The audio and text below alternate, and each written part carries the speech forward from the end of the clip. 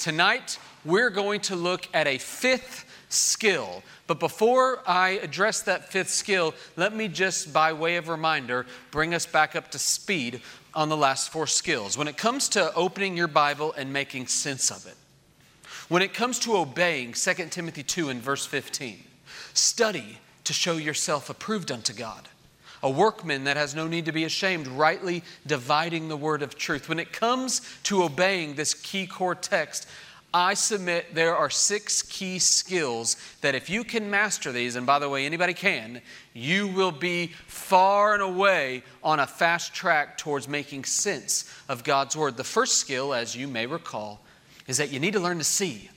And that means you need to learn to open your eyes and see what's already there. So many of us see, but don't really see. We are those who visually see things all the time, but don't pay close enough attention to even recognize what we're beholding. Just go home, and tomorrow morning as that sun mercifully rises just a little earlier in the morning, you go stare out that window at that little tree in your front yard that's hanging on for dear life before the cold temperatures take it away.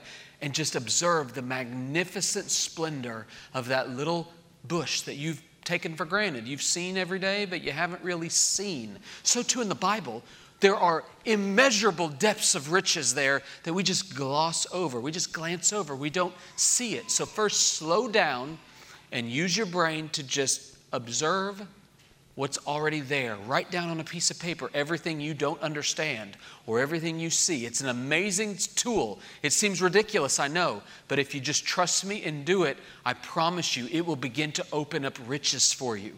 Related is a second skill. You need to not only learn to see, you need to learn to read. You need to learn how to make sense of the way God has chosen to reveal himself. He could have revealed himself visibly for all time. He did in the person and work of Jesus Christ, but Jesus' incarnate state on the earth was a mere 33 years. He is now in bodily resurrected form, reigning in heaven until he comes again, and he has seen fit that we would not see him with our own 2 eyes in this age of the church. We would walk by faith and not by sight, seeing him revealed in written words, which demands that we learn how to read. And in that second week's lesson, if you missed it, you may want to go return to it. I spelled out some really basic skills. I know that sounds a little ridiculous. I trust we all know how to read, generally speaking. But there are some key skills on becoming a better reader so that you don't become like I am. And I think I'm not alone in this room, where you read and you have no idea what you just read. You spend 20 minutes reading a book and you finish up, I couldn't tell you one thing I just read. We're all prone to this. So you need to learn to read. A third skill, one of the most critical skills in Bible study, is you need to learn the context. Because by way of reminder, context is king.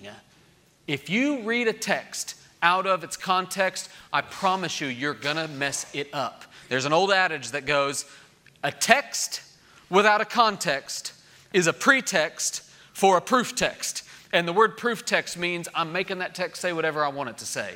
If you just rip a Bible verse out of the Bible and read it and try to interpret it, you will get it wrong. You'll make it say whatever you want it to say. Like the old, y'all remember that illustration I used with the magazine that had the picture of the Grand Teton Mountains with the Bible verse from Psalm, I think it was like 121, that said, look to the hills from whence comes my strength.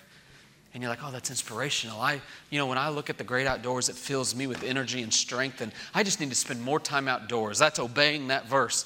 The problem is you ripped it right out of context, because the very next phrase of that verse says, my strength comes from the Lord, not the mountains. That's not what the verse meant. So you need to learn the context. Last week, when I was away, we addressed that there's actually another context, not just the mere literary context, the words. There's the context of a word and a sentence and a paragraph and a section, chapter, book, etc. There's also a context that you might call the historical context, the cultural context, the background. These books of the Bible were written by real people to real people, at a real time, in a real place, to real people, in a real place. They are, in other words, history. This isn't just literature like Shakespeare. This actually happened. So if you want to know what the author originally meant, You got to do all you can to understand what did that author mean when he wrote it some 2,000 years ago, and what can you learn about the audience that received it some 2,000 years ago. You need to learn the historical, cultural background to have any shot at making sense of what that text might have meant. But that leads us to our great project tonight, and that is this. I want you to see tonight that there is an additional skill you need to learn. There's an additional layer to this context that you must not forget. And before I tell you what it is, and I know you got notes, so it's not much of a cliffhanger, but before I tell you what it is, I want to ask God to help us and then set it up so you can understand and appreciate just how critical I believe this fifth skill is. Why don't you join me as we pray, and let's ask God to help me help you make sense of His Word. Father in heaven, I'm asking now that you would come and that you would give me words of life, words that will edify, build up, strengthen the faith of these brothers and sisters, help them. I pray I wouldn't be unclear. I pray I would, in other words, be useful for the sake of your name and for the good of my dear brothers and sisters, gospel witness. And I'm asking this in Jesus' name. Amen. You ever find yourself missing the forest for the trees? You fixate on these little details and you miss the bigger picture. This is what happens so often in marriages. So many marriages come into my office on the rocks because some husband has fixated on some flaw in his wife. He's fixated on this little tree. And he's become so obsessed with something that he wishes he could fix about his wife that he starts thinking all she is that little flaw. And if only he could just take one step back and remember, there's a forest here. Stop looking at just the tree. If you get a wider picture, you get a bigger perspective, you're going to see that that is but one aspect of her totality. Do not judge her by that mere tree. She is more than this, and you know what? She's actually not half bad. She puts up with me. She must not be half bad. You just need a little bit of perspective. Children oftentimes, time and again, miss the forest for the trees. This is why a child might scream out to their parent, "You hate me," when the parent tells them they can't go to the mall at 9 p.m. Now, any child that would just take one step back and see the endless line of sacrifices and graces and kindnesses that any loving parent offers their child would know with just 1 second of taking a step back to look that this one act of telling you no is clearly not evidence that you hate me. It is, in fact, a loving act, and I could only understand it to be a loving act if I see it in relationship to the wider forest. My friends, we are prone as God's people to do this. We are prone to miss the forest, for the trees when it comes to reading the Bible. Do you realize that you can know the stories of the Bible and completely miss the story of the Bible? You can know Adam and Eve, Jonah and the whale, Moses and the burning bush, David and Goliath. You might even know how to spell Habakkuk. You know the 4 Gospels and a lot of those miracles of Christ. You know some of the 4 horsemen and the trumpets and the bowls in the Revelation. You know stories of the Bible, but I wonder how many of you, rhetorically speaking, how many of you, if pressed by me, could you tell me the big story of the Bible? How many of you would be in a heaping herd of trouble? You'd realize I'm in a jam. I don't know quite how to do this. Have you forgotten that the Bible is not like a bunch of pearls on a string, a bunch of random stories just connected and together it's one beautiful picture? That's not true. The Bible is in truth one grand, great story. And I'll admit, it's quite easy for us to miss this because when you read the Bible, you encounter a few things. On the one hand, you find that there are 66 books There's not 66 chapters. There's 66 books that often feel like they're disconnected. When it comes to chapters, the Bible has 1,189 of those. Well, that's a lot in and of itself.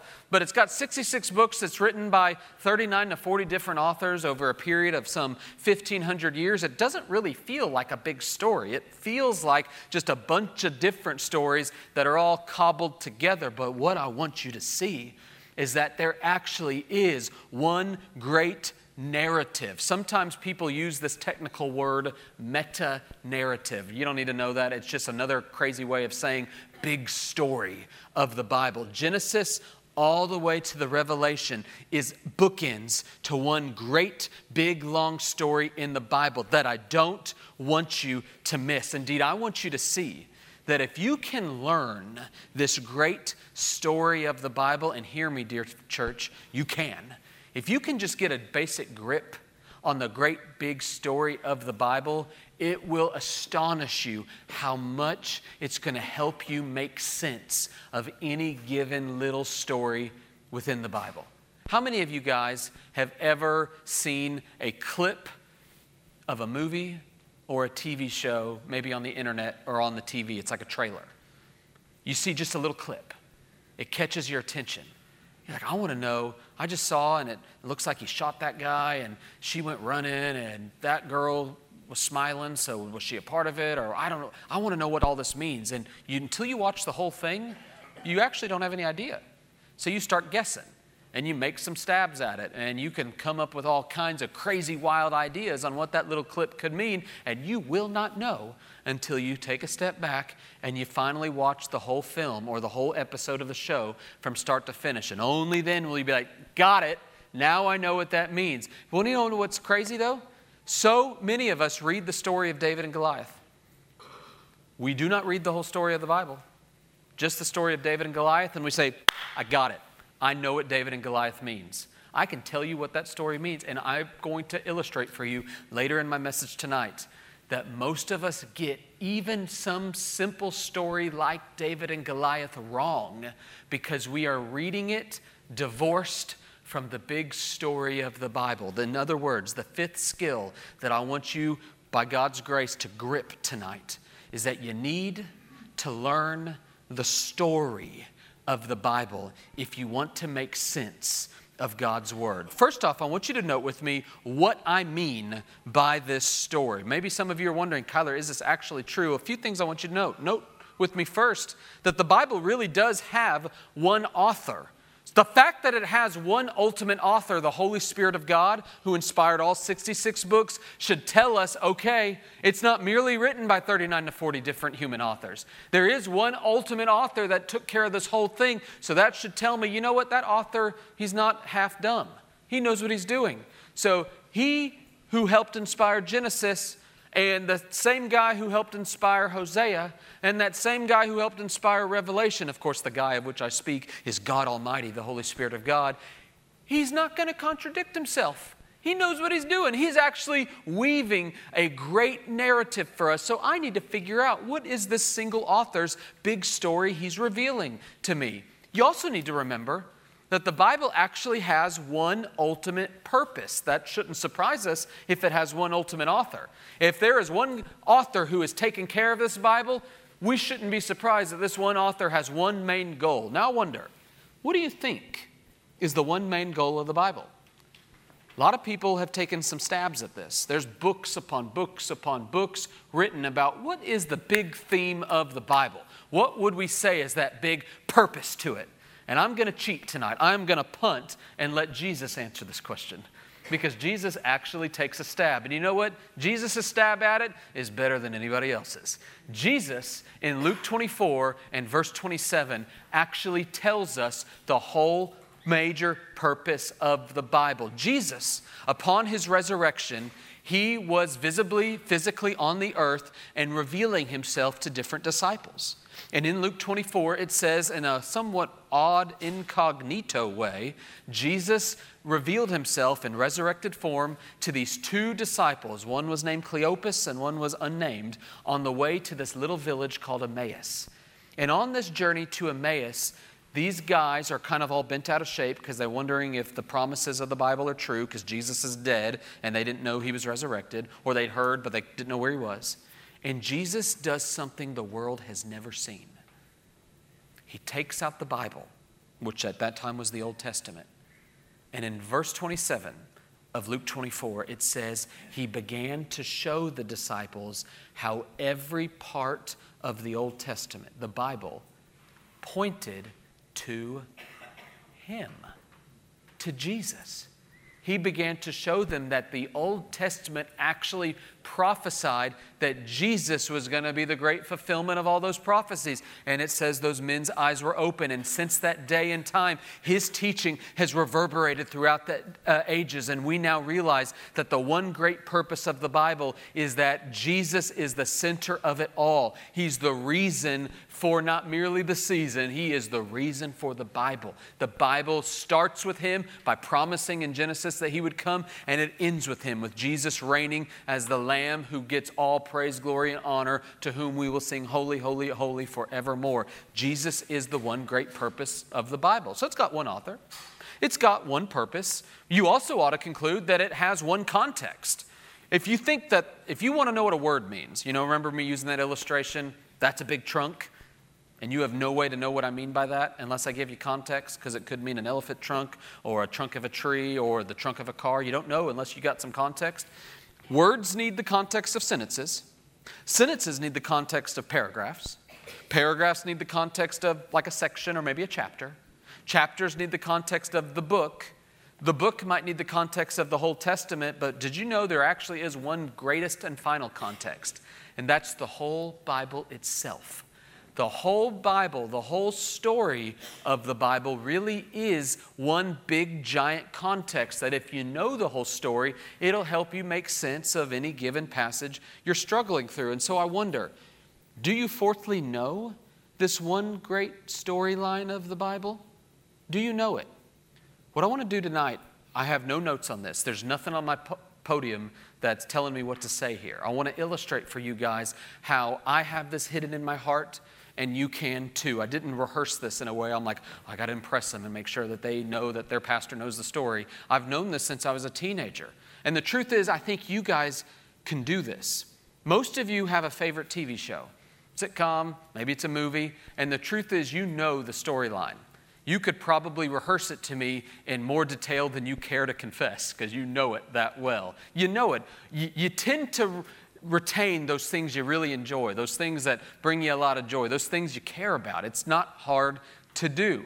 I want you to see that you can actually develop this with the Bible, and you can convey just off the top of your head the great grand story. And what I want to do tonight is just by my own memory cast a broad brush portrait of the great story of the Bible. It'll be a little bit more detailed than perhaps you might ever do, but I want you to see just from me orally that the Bible actually does have one great story. It's not a bunch of pearls on a necklace. It is one grand story that you need to know. And of course that story begins where? It begins with the fact that in the beginning, God, subject, verb, created. There was a God who has always existed. He finally spoke and everything else we know came into being. God, who has always existed, created everything. And Genesis tells us he created everything we know, including you and me. We are the pinnacle of his creation. We are the only thing that he described as very good. And the reason why we are very good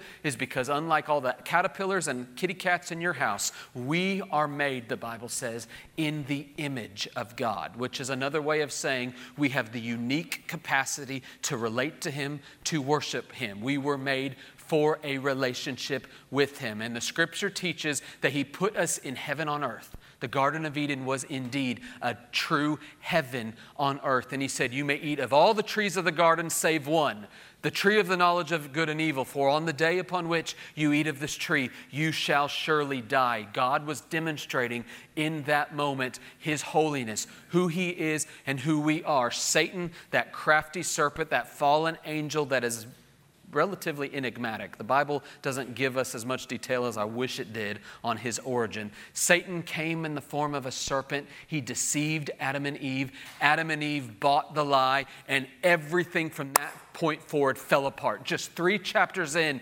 paradise on earth was lost. That's where John Milton got that famous title to his famous book, Paradise Lost. Everything fell apart from that point forward. The world fell, the Bible says, into sin. And God could have in that moment kept his word and said the wage of sin, the punishment for sin is death. And he could have, ooh, that was really loud, y'all. He could have just taken them all out. That was real loud. Sorry, y'all. He could have scared me. He could have taken them all out at that point and have been a good, holy, and just God. But astoundingly, in Genesis 3, it says that God, instead of just justly condemning his creation that's rebelled against him, he makes this promise he didn't have to.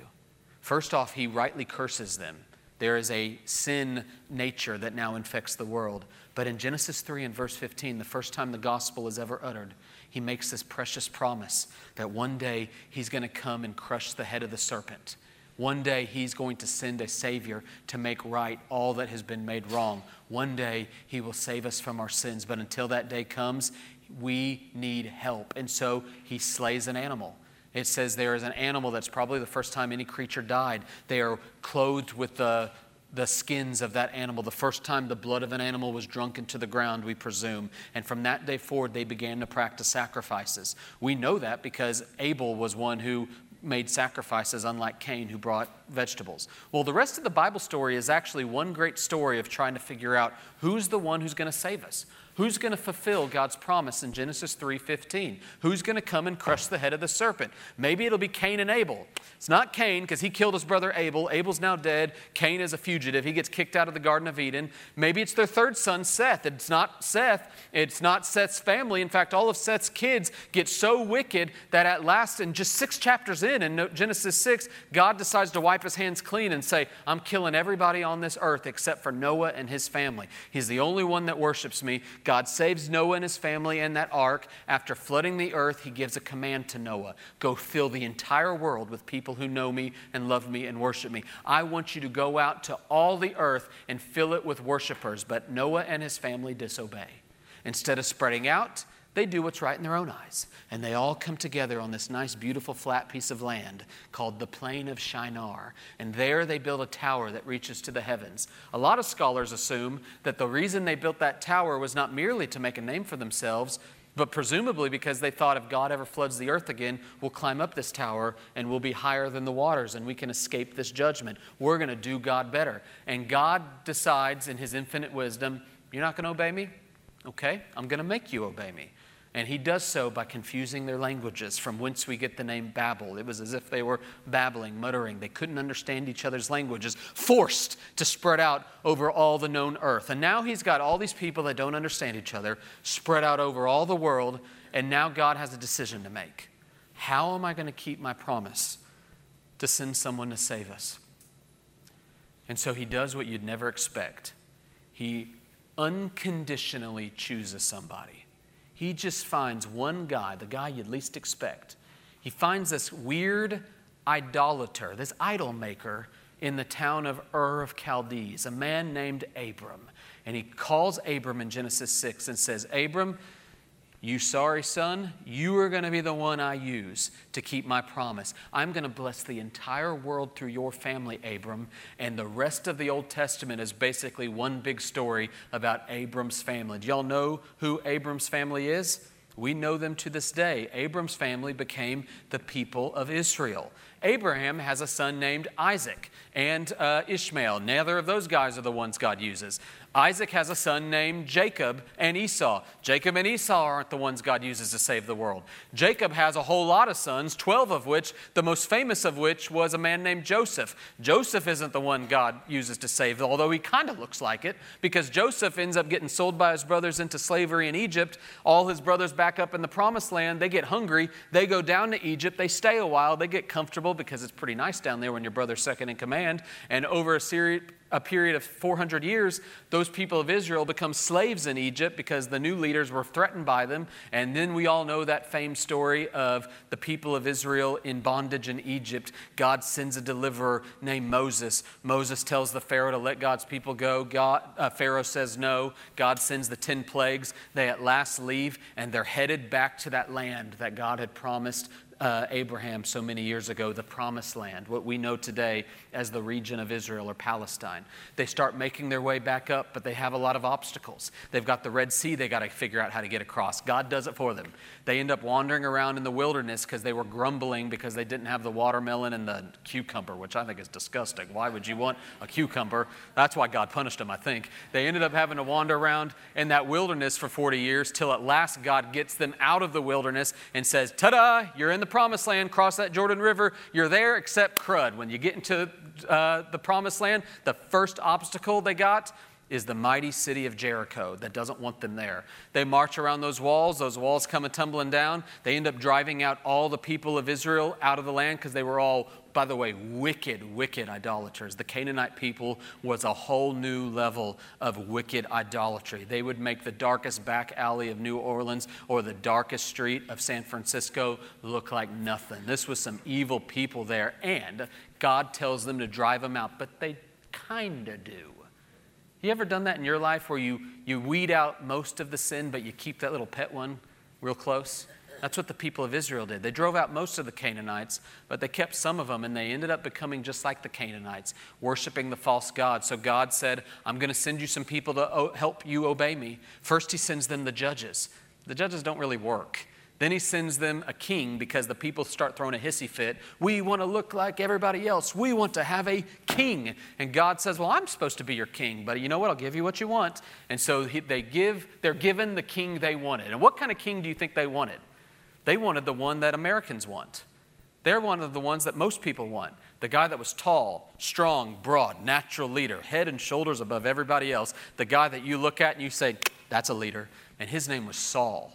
But the scripture teaches that Saul was not a guy after God's own heart. God ends up rejecting Saul as king and says, I'm going to give you one after my own heart, the one you would not expect, the runt of the litter, King David. King David is not a perfect man. In fact, he does despicable things. He kills a man because he slept and impregnated the man's wife. Not a good dude, but this is great news for sinners. David sincerely, with great contrition, repented of his sin, and God counted his repentance as indicative of a man whose heart was after him. And praise God that he looks upon repentant hearts, not perfect hearts. It is good news for you and me today. And then he raises up David's son, Solomon, who becomes the third king. But then Solomon, who it's always been odd to me, he was the wisest guy ever, and yet he had 300 wives and some 800 to 900 concubines. Not exactly wise over here either. And so Solomon ends up getting the kingdom ripped apart from him, and the kingdom gets split into two, in the north and in the south. The north kept the name Israel. The south got a new name, Judah. And the rest of the Old Testament, all the prophets of the New Testament are basically one man or another sent to these two kingdoms saying, repent and believe. I'm going to send somebody to save you. So you see prophets like Isaiah, Jeremiah, Ezekiel, Daniel, Hosea, Joel, Amos, Obadiah, Jonah, Micah, Nahum, Habakkuk, Zephaniah, Haggai, Zechariah, Malachi. All these men in one accord, not to mention Elisha and Elijah who don't get books named after them. They all come and say, turn from your sins and believe God's promises. They don't really do it, though. They kind of do it, but not really. They end up getting kicked out of the land. God sends the mighty nation of Assyria to destroy the northern kingdom in 722. He sends the people of Babylon to come and destroy the southern kingdom of Judah in 586. And now all of God's people that are dispersed over the world and in exile in Babylon are wondering, is God going to keep his promise? And of course he does. He sends them back to the land, but then something crazy happens. He stops talking to them. And after he sends Malachi, it's like he shuts up. He stops talking, and now the people are wondering what's happening. He's not talking to us anymore. So they start to devise their own stuff because God's not talking. It was during this 400 years of silence between Malachi and Matthew that you see the Pharisees and the Sadducees arise. You see the synagogue develop. You see all the things that Jesus would experience develop in this time when God didn't talk, until at last there was a voice that pierces the silence. It's a voice crying out in the wilderness, prepare the way of the Lord. It was John the Baptist, appointed by God to be the forerunner of Christ. He says, prepare, there is the promised one who is to come. And of course, that promised one is Jesus Christ of Nazareth, born of a virgin. He came, though, from the line of King David. Jesus ends up fulfilling all the things the Old Testament had foreshadowed. This is the guy that is to come. Jesus fulfills them. But as you know all too well, he's rejected by the people of God, the people of Israel. They say, you are not who you say you are. You're a liar or you're a lunatic. They refuse to call him Lord, and so they crucify him because they're threatened by his persuasive power within the people of Israel. They kill him on a murderer's cross, the Roman cross. He is crucified, and he shocks the world when upon that cross he cries out two things that have reverberated to this very day. He first cries out, Eli, Eli, lama sabachthani, my God, why have you forsaken me? Which a lot of people are sitting there thinking, this is weird.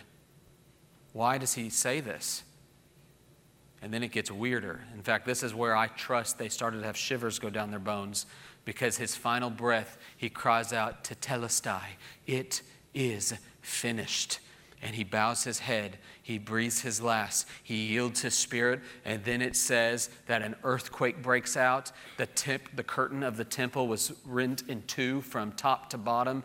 There were graves being opened up, all these crazy miraculous signs demonstrating that something just happened that never happens when a mere man dies. For this was not indeed a mere man. This was the God-man. Our God and Father, the Lord Jesus Christ, the Son of God, had died. But he didn't stay dead.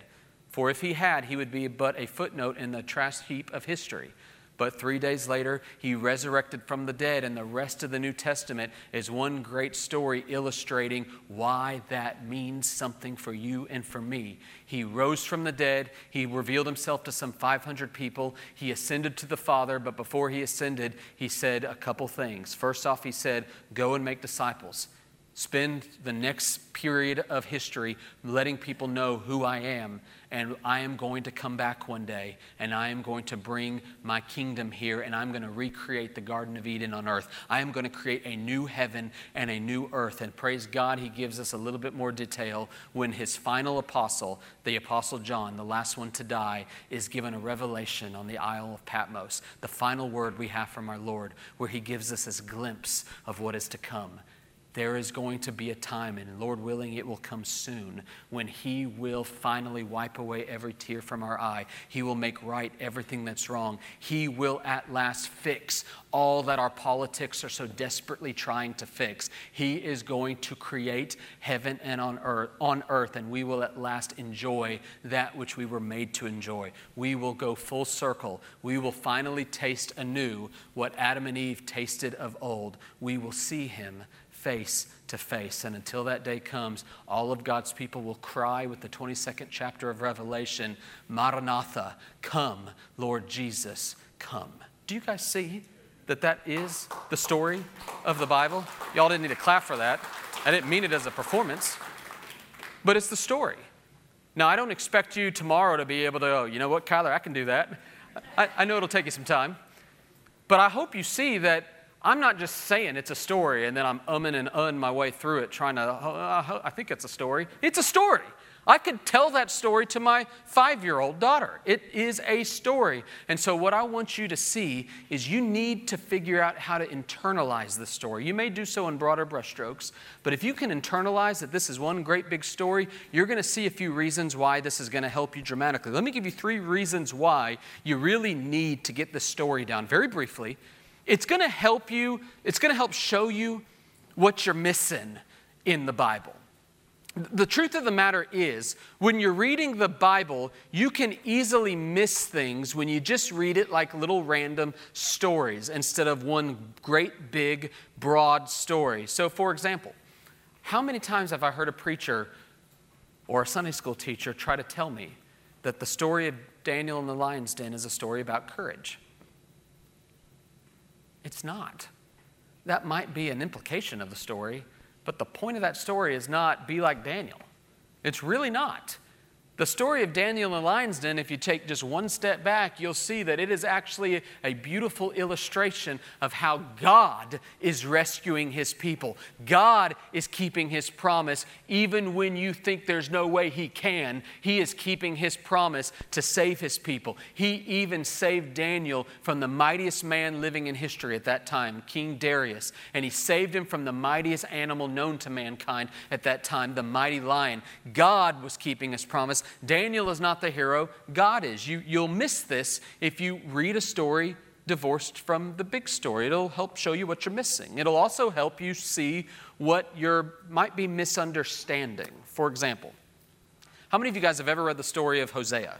If you're familiar with Hosea, God tells Hosea to go marry a prostitute, which is a weird story. And you're thinking, well, I don't know what to do with this. Is he saying it's okay to do that? What do I do? And I've heard some people try to rationalize that that's why all that's okay, because he told a prophet to do it, so why can't we? But the truth is, if you just take one step back, you'll realize the only reason he told Hosea to do this was to make it an amazing prophetic image that has lasted through the ages, that God is faithful to we an adulterous people the way Hosea was faithful to an adulterous wife. He was illustrating for the people of Israel, I'm faithful to you even when you're not faithful to me. This helps you make sense of God telling the people of Israel to conquer the Canaanites. A lot of college students, upon studying the Bible, get tripped up here, and they think of this as a Canaanite genocide. And they think, how is this any better than Hamas?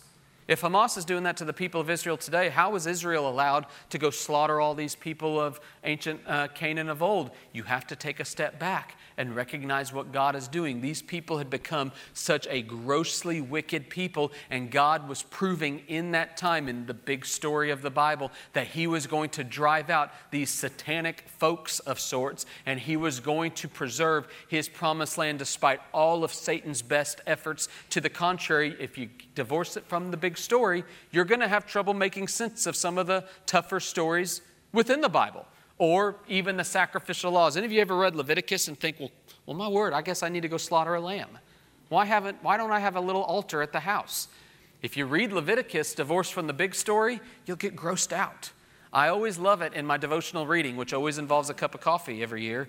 I make my way to Leviticus, I think it's like chapter 14, and it talks about all these bodily fluids and cuts and you're sitting there thinking, oh my word, I can't drink another cup. Why is this in the Bible? Until you step back and realize Leviticus is one of the most beautiful pictures of God's holiness and his demand that there be an amazing sacrifice that must be made for the cost, the infinite cost of sin, which would only be fulfilled perfectly and finally in the person and work of Jesus Christ. It's a beautiful image that you'll miss. You won't understand if you don't read it in light of the big story. Thirdly and finally, I want you to note with me that knowing the story is going to help you see what you may have been misapplying. Okay, I'm about to step on some toes, but remember, I'm stepping on my own too. All of us have this uncanny tendency to read the Bible and think it's all about the big number one, me. You ever do that? You read the Bible and you're like, what does this have to say to me? I see myself here. I need to be more like Daniel. I need to be more like David, Noah. Or you know what? Thank God I'm not like that guy. I am not like Bathsheba. Thank you, Lord. The truth is, the Bible is actually not about you. And if you read the Bible in light of the big story, you'll remember what is the big story about? Who's the main character? What does every story and every page of the Bible point to? Its one great purpose is Christ. And so when you read the Bible in light of the big story, you'll start reading the Bible in a Christ-centered way instead of in a me-centered way. Do you remember me using the word exegesis a couple weeks ago? It's a technical word that means getting out of the Bible what it says. It's studying the Bible to figure out what it means. Unfortunately, a lot of us don't practice exegesis. We practice what you might tongue-in-cheek call narcissism. We read into it whatever we narcissistically think it means about us. And so you read it in light of the big story, it'll help you remember, you know what? This isn't about me. And that's a good thing. It's about Jesus, who is my only hope. 3 reasons why we need to learn it. But let's conclude our study tonight by answering the big question that I know is on all of your hearts and minds. And that's, all right, preacher, how do I do this? You know, the truth is, that was a cool little story you told. But tomorrow morning, this video is not going to be posted on YouTube yet, so I'm not going to be able to find it. I'm not going to remember what you said. I don't know this story. How can I figure out this story for myself? How can I learn the story to help make sense of the Bible? I want to give you some basic skills to figure out how do I start to internalize this story. And I want to use the analogy of watching a TV show. How many of you guys like watching TV shows, like series TV shows? My wife and I love it. We prefer TV shows to movies. Well, actually, my wife does, and have you learned in marriage, whatever my wife likes, I end up having to like by covenant commitment, okay? She likes a TV show. And so we watch them. And you'll know with any TV show you probably have enjoyed, whether it's Andy Griffith or Everybody Loves Raymond or even Seinfeld, basically there's one big giant story, typically. You could start with the first episode and go all the way to the last one, and there's one big arc, some big giant story the show told. Seinfeld, you might have trouble figuring out what it is because it's a show about nothing. But most shows usually have some big story. Things develop over time. And do you guys know that the Bible's the same way? In the same way that there's one big plot in the Bible, in a show, there's one big plot in the Bible. And I want to give you a very simple way to remember this plot. I want to first give you a super simple way, and then I'm going to give you a second way that's pretty simple too, but a little bit more. The first one is you could summarize the plot of the Bible in 2 little statements. Promises made, that's the Old Testament. Promises kept, that's the New Testament. And every time you're reading any story in the Old Testament, you need to realize that story is somehow, some way conveying a promise God has made. And when you go to the New Testament, you're going to see how that promise was fulfilled, how it was kept in Christ. But that is admittedly simplistic. Most people tend to summarize the plot of the Bible with 4 words. If you're taking notes, write these 4 words down. You will see this in most books on the subject. Those 4 words that might summarize the plot of the Bible are creation. The story begins with God creating the world. The second word would be fall. Everything that was created good in this world falls apart. Sin enters the world, it gets all messed up. Creation, fall. Praise God, the next word is redemption. God promises He's going to come and make right everything that's been made wrong because of man. He's going to redeem the world. Creation, fall, redemption. We're living in that season right now, the season of redemption. But there is coming a day. Here's the word we use the least amount, but it's a good word to know. The 4th word is consummation. That is, in other words, when He's going to bring heaven back on earth. He's going to come again, His second coming, and He's going to wipe away every tear from our eye. That's a good way to think about the big story of the Bible. So when you're reading a story, by the way, most stories in the Bible, pretty much Genesis 4 all the way to Revelation, basically happen in the subject called redemption. Which, guess what? That makes sense, because what's the big point of the Bible? What's the purpose of the Bible? Jesus, who alone redeems us. It's the whole story of the Bible is one big story of redemption. God made us, we fell, praise God, He's redeeming us, and one day He's finally going to keep His promise fully and make right everything that's been made wrong. That's one way to look at the plot. Now, most of you, though, do not just go on Google, look up the plot of your favorite TV show. Like, for example, growing up, anybody ever watch the 1990s sitcom Everybody Loves Raymond? I watched that a lot as a kid for whatever reason. Maybe it was strangely a lot like My Family. And I was watching that show, and I never went on the internet, which I guess there wasn't much internet access in the mid-90s when it started, and pulled up the plot. And I was like, you know what? I just read the whole plot. That was good enough for me. That's not enjoyable. Nobody would do that. You actually want to watch the show. You're going to watch a whole season. Most TV shows consist of seasons. Seasons typically have one big theme. Usually a season builds up to a climax, and then it leaves you with a cliffhanger. It resolves a lot, gives you a cliffhanger, and makes you want to come back for the next season to see what's going to happen next. The Bible does that too. The Bible has big themes throughout it that you'll see time and again that you need to think about. Have you guys noticed that the Bible talks again and again and again and again in different books about covenant? That's a theme of the Bible. Or have you noticed the Bible repeatedly talks about a temple? Time and again, it keeps using this language of a temple. That's a big theme of the Bible. Or even the concept of judgment you find in almost every book of the Bible, or blood. That's a theme of the Bible. There's all these various themes that you need to think about. You could kind of think of them as like a season of the Bible. When you look at it closely, you're going to notice, you know what, the Bible has a lot to say on this subject. That must be important. I must need to really think, what does that theme have to say to me? God must really care about the temple. He must really care about blood. He must really care about a covenant. You need to think about those themes. Here's an illustration.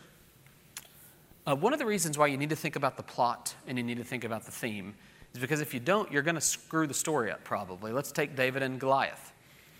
Most people know David and Goliath. But I'm ashamed to tell you that I have heard several preachers preach that story and totally screw it up. For example, I don't even want to ask you because I hope you've never heard a sermon like this, but I've heard preachers say, preaching the story of David and Goliath, you can fight the giants in your life too. What are the 5 smooth stones in your life that you can put in your satchel and conquer the giants in your life? Take that sword and cut off the head of the giant in your life. You, with God's help, you can do this. Now that sounds nice. Sounds great. Except that is not the point of the story at all. The whole point of the story is David is doing something utterly impossible so that the whole world will know there is a God in Israel who is going to keep his promise and is going to judge his enemies, including the Philistines, Goliath of Gath, and he is going to keep his promise to his chosen people, the people of Israel. That's the point of the story, and you won't know it unless you remember that the story of David and Goliath happens in the broader context of a story that's developing, showing us that God is keeping his promise to one day send somebody to save us. David looks like he might be that person. He ends up not ultimately being it, but he sure looks like it. He's foreshadowing Jesus who is to come. You need to know the story, the plot. You need to know the themes, the episodes. That theme of judgment rings in there. But you also need to now get down to what you might call the episodes. Y'all like an episode, right? I mean, that's what you watch. You either watch it when it airs live on TV, or if you're watching Netflix, when the episode ends, that's a good time to take a bathroom break and then jump back into your Netflix binge that you're ashamed to admit how long it goes. As you're watching this episode, typically an episode is one cohesive story. It usually has a beginning and an end. It allows you to go to bed after it's done. And the Bible kind of has this too. You could call it like chapters of the Bible, and not literally a chapter, but like sections of the Bible that are telling stories. So for example, any given story you read in the Bible, where does it fit in the broader story? Is it in that story of God creating the world? Or is it in that story of when God's people fell and got kicked out of Eden? Or is it in that big old story where God's people are filling the world and then he floods it?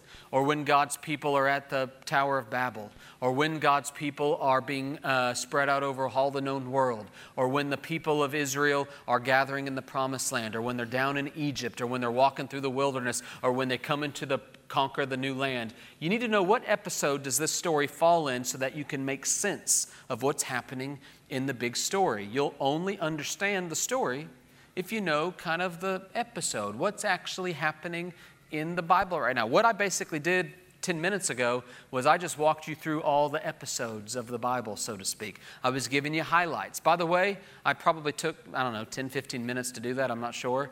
I could come up here and bore you all to death and do that for an hour because I've done it enough now over my years and years of reading the Bible again and again that I know lots of details of the stories of the Bible. So I can start really spinning a tale for you all and make you guys positively fall over on your face in the table asleep.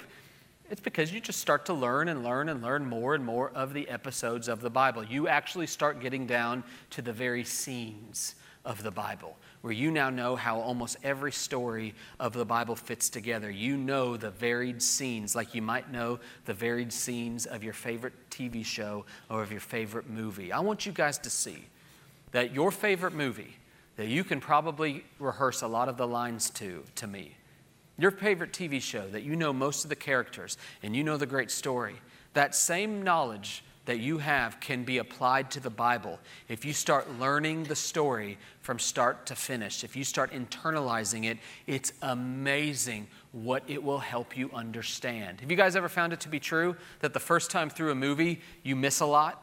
And then once it's over, all of a sudden everything makes sense and you're like, oh, that's what that meant.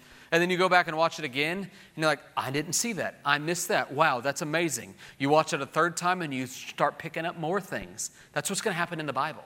As you start learning the story, you're going to start realizing all these things in these varied little scenes, these little stories of the Bible that you had missed prior. It'll be an amazing gift to you. Now, before we pray and call it a night, I want to commend some resources to you that I think will help you do this. Because I grant that probably most of you in this room are still thinking, preacher, how am I going to learn this? I'm not going to remember what you said. Is there any good resource out there that can help me start kind of making sense of this big story of the Bible?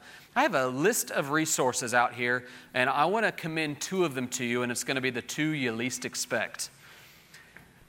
The first, 5 or 6 resources, whatever it is on my sheet, those are all adult resources. Those are like good resources that it can be a little bit of deep waters to wade through, but they're helpful. So if you like to build a library, go buy one of those. But here are the 2 resources I want to encourage every last one of you to buy.